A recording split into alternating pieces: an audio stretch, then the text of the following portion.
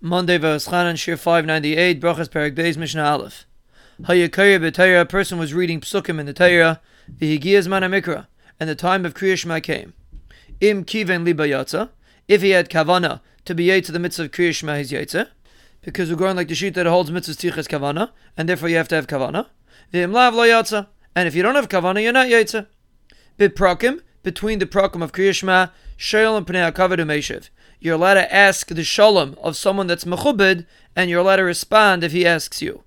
Uva emtza, in the middle of the perek, shayol and pnei hayiro u'meishiv. You're allowed to ask because of someone that you're afraid of, and you're allowed to respond if he asks you b'shalom. Divir Rab Meir. Rabbi Yehuda Omer be'emtza shayol and pnei hayiro u'meishiv pnei hakavod. Rabbi Yehuda says in the middle of a perek, you're allowed to ask someone that's yira, and you're allowed to respond to someone that's covered.